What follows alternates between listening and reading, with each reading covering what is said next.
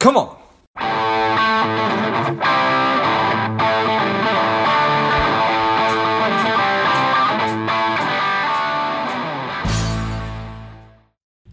Welcome to Lifeblood. This is George G, and the time is right. Welcome to today's guest, the strong and powerful Louis Llanes. Louis, are you ready to do this? I'm ready to rock. All right, let's do it. Let's go. Louis is a CFA. He is a CMT. He's an investment strategist and advocate for investors. He is the author of The Financial Freedom Blueprint, and he's the CEO of WealthNet Investments. Excited to have you on. Louis, tell us a little bit about your personal life, some more about your work, and why you do what you do. Okay, well, first and foremost, I'm a dad. I've got lovely twins, one boy and one girl. I've been married to my wife for a long time, well over 2 decades. And secondly, I'm an investment guy. I've been in the investment business and all different elements of investing and planning for over 2 decades as well. And I'm also a guitar player. I love to play guitar, have played and performed in many different capacities. Kind of a little bit on a hiatus right now, but making plans right now to start playing again and performing. So that's just a general overview of me. Nice. How old are the kids? They are 15. They just turned 15. Okay, that's so awesome. They're freshmen in high school. All right, perfect. Married for 2 decades, working in investment management for 2 decades. Similarly challenging and rewarding, Louis? Yeah, absolutely. I would say parenting is definitely more, you have to be more adaptive with parenting than the stock market. So I think they're pretty close to each other. Like you have bull markets, bear markets, sideways trends, volatility, good times, bad times. It's all good though. Yeah. In the end, it's all good. And it is all good.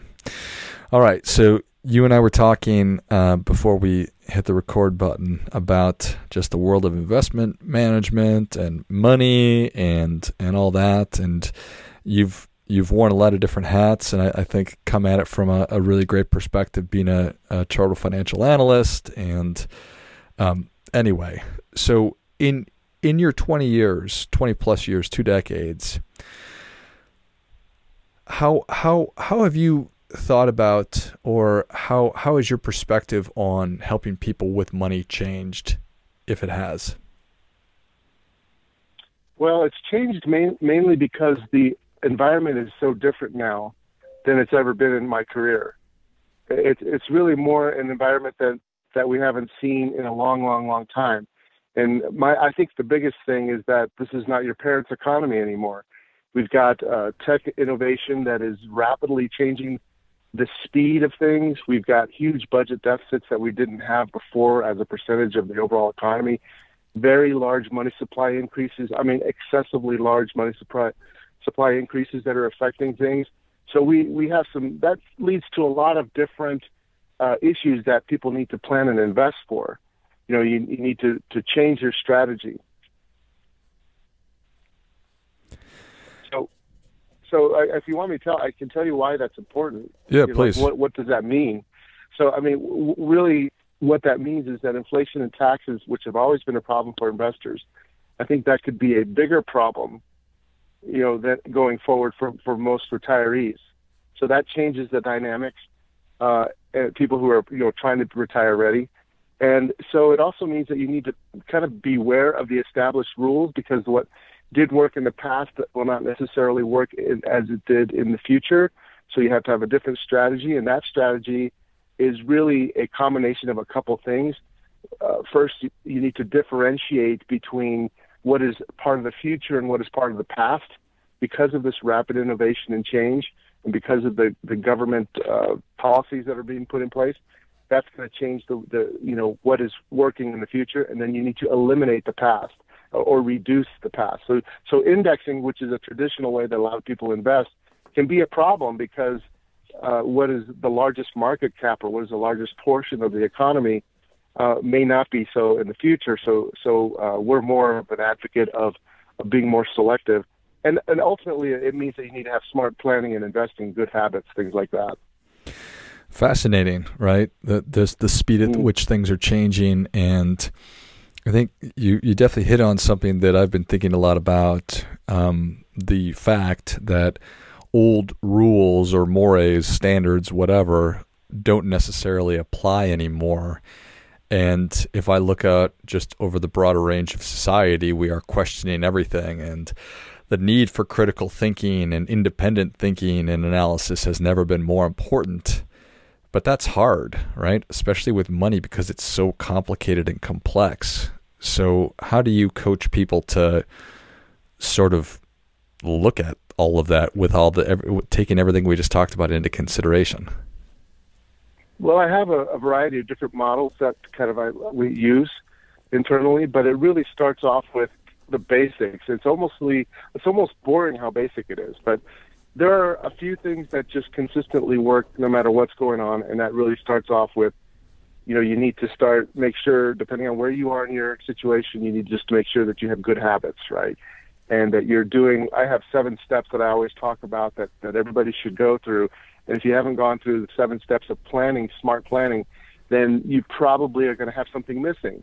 So if you don't do that, then you're going to have some problems. And then it also means that you need to invest in a way where you're not afraid to sell things, and you're not afraid to be a little more focused in where you're investing and not just go broad. Because if you take the average portfolio today, we see different portfolios coming in, they all look the same and they all perform the same. They're basically 60-40 stock and bond, diversified, huge numbers of stocks and huge numbers of bonds, and they're tracking the indexes, and they're not really looking to be rational for steady type growth. So I really try to coach people to don't think S&P 500, that's what a lot of people think about, because you're not going to want to invest in the S&P 500. Most people can't handle that level of volatility. The S&P 500 goes down 50% every now and then, and most people don't want to hold investments that go down 50%, and then you make bad choices. So we really try to coach people to think long-term, beat taxes and inflation, try to get a steadier ride, and have good money habits if you're building towards, being retire ready. And that is different than what a lot of currently held wisdom is, which is just buy the index. And correct. And let me say something about that, because this has happened before, and I think people forget. I remember during the .com bubble, a lot of people were buying indexes. They were buying the NASDAQ back then and the S&P 500.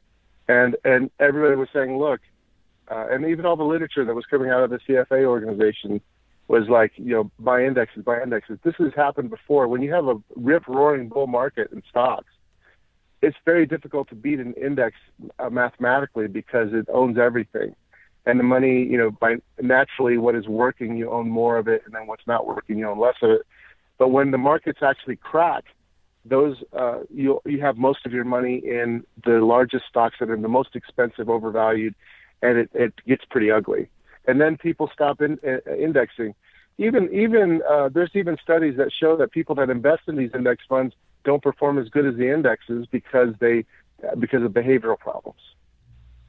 Tell me more about that. Well, people will tend to chase the market when it's doing well, buy a lot when it's going up, and then when it crashes, sell out, and then they don't get back in as soon enough when the market's down, so they wind up losing money on the way in, and then they wind up being late getting back in. And so their results are significantly lower, 200 to 300 basis points or 2 to 3 percentage points less than just buying and holding. But the root of that problem is that the risk profile, people change their risk profile at the wrong time. And, I heard a professor one time tell me that risk tolerance is time variance. I do some lecturing at the University of Denver and other places to teach, master students about investing. And that's one of the things I think is the hardest thing for most people, is that we want to take more risk. Our natural instinct is to take more risk at the wrong time. Our brains have kept us alive, Louis, but they're not helping us be good investors. That's for sure. All right. So do you think that most investors have a good understanding of risk, or bad, or that's maybe the wrong term, but how should people think about risk? Is it valuable to figure out what your risk tolerance is? How do I even go about that? Yeah, definitely. You definitely want to think about risk. We look at it from three different dimensions. The first would be kind of your temperament, how much volatility or really negative returns can you tolerate and still kind of sleep at night. And then the other way we look at risk is how much risk capacity do you have? How much can your financial plan withstand? Some people, if you have a lot of money, then you could afford to take some more risk. If you don't have, as much money, then you can't. But then there's this opposite effect, which has to do with the amount of risk that you require, how much you need. So, sometimes you could be in a position where you need to take more risk to get a higher rate of return, but your temperament doesn't match that. That is the worst position to be in, actually. That's the position you want to really avoid if you can. That's why you need to save early and invest early for the younger people in the audience. And you want to save and invest early and often, for sure. Yeah, that's definitely a bad spot. If I'm 55 years old and I have very little saved, well, if I intend to retire in 10 or 15 years, then I probably do need to take on more risk. But if I'm going to develop an ulcer because I'm taking on all that risk and I'm worrying about it all the time, that is kind of like jail. It is. And that's why I really like talking to young people. I'm going to be doing even talking to high school students, kind of pro bono work, because I really feel like if people just get some basics, it really can avoid a lot of problems in life, financially anyway. And the trick there, I'm not sure that I know what the trick there is, talking to young people and getting people to take positive, proactive action, right? When they think, I don't want to miss out on things. That's, I'll get around to that in a couple of years, kind of a thing. Do you have a sense of what your messaging will be to kids, or what it is? Well, I'm kind of modeling after the course that I built for my kids. I actually built a little course. Nice. I wrote an outline out for a little course for my kids because, I have given them some money and for them to invest, and they're investing purely in individual companies. I've taught them about exchange-traded funds and mutual funds, but I'm wanting them to understand that the root of most investment is based on companies. And, that's what's underneath the hood, and you really need to understand those basics because it ultimately is going to boil down to that, and being in the right places and understanding just how business works. So I think today, and this is a little bit controversial, but there's a lot of people today that believe that capitalism is bad, but they love their 401k, and they don't realize that their 401k is by definition capital. So all stocks, all bonds is capital. And my hope is that people don't kill the goose that lays the golden eggs, which is capitalism. They like their iPhones too, Louis. What's that? They like their iPhones too, and I'm pretty sure it was capitalism that created the iPhone. So.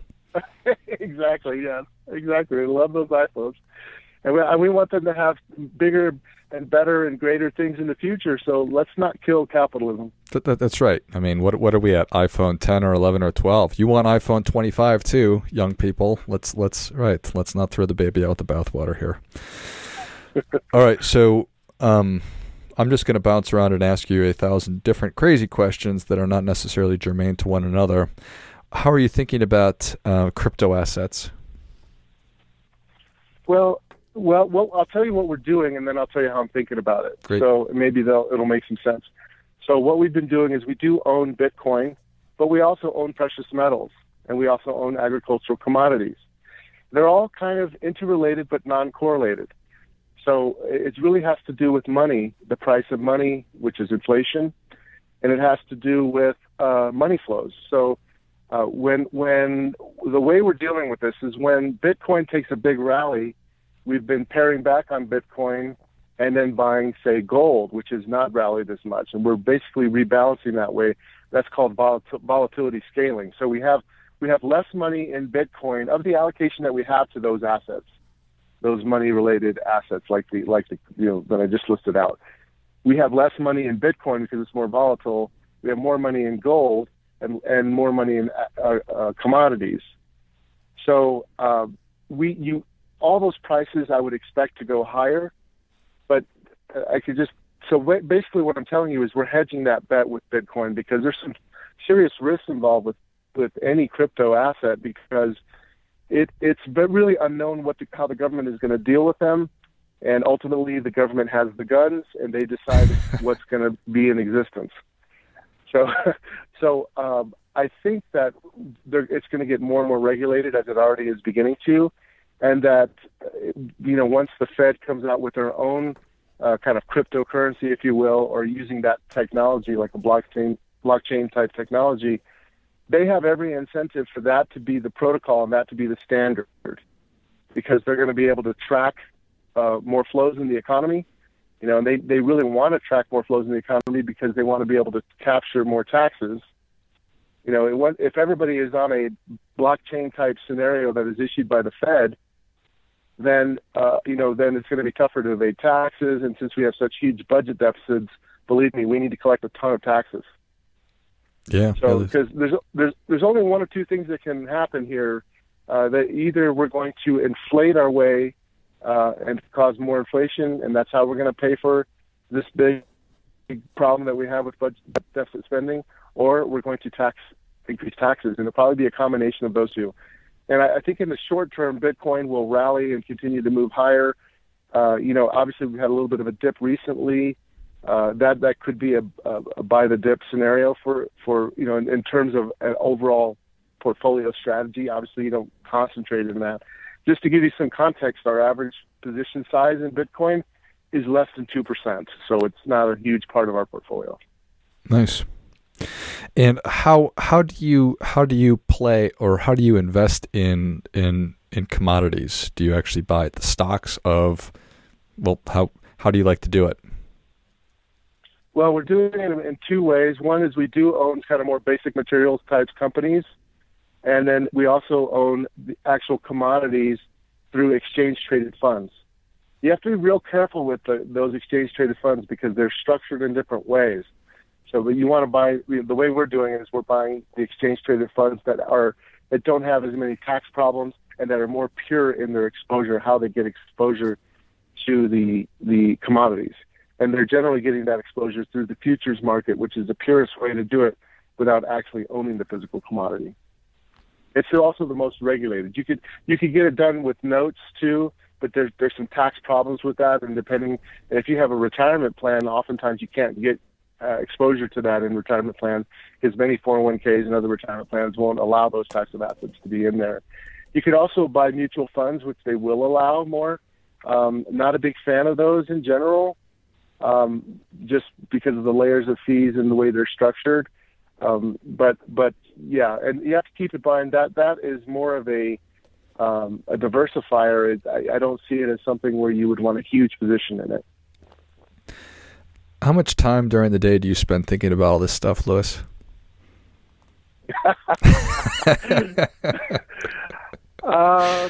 Way too much, probably. No, actually, I have a routine. I have a routine of that's a combination of thinking, reading, writing, and talking to smart people. I carve that kind of a time out, pretty much every day.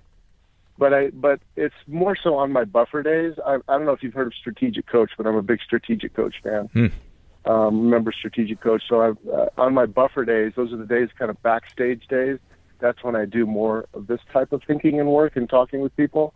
And then the focus days, I'm more doing things like I'm doing right now, talking to people, trying to educate and motivate people to make smart financial choices and retire ready.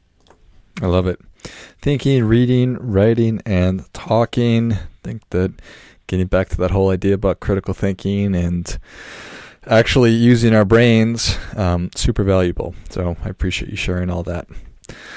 Well, Louis, thank you so much for coming on. Where can people learn more about you? How can they engage with you? Where can they get a copy of the Financial Freedom Blueprint? The Financial Freedom Blueprint, 7 steps to Accelerate Your Path to Prosperity just came out.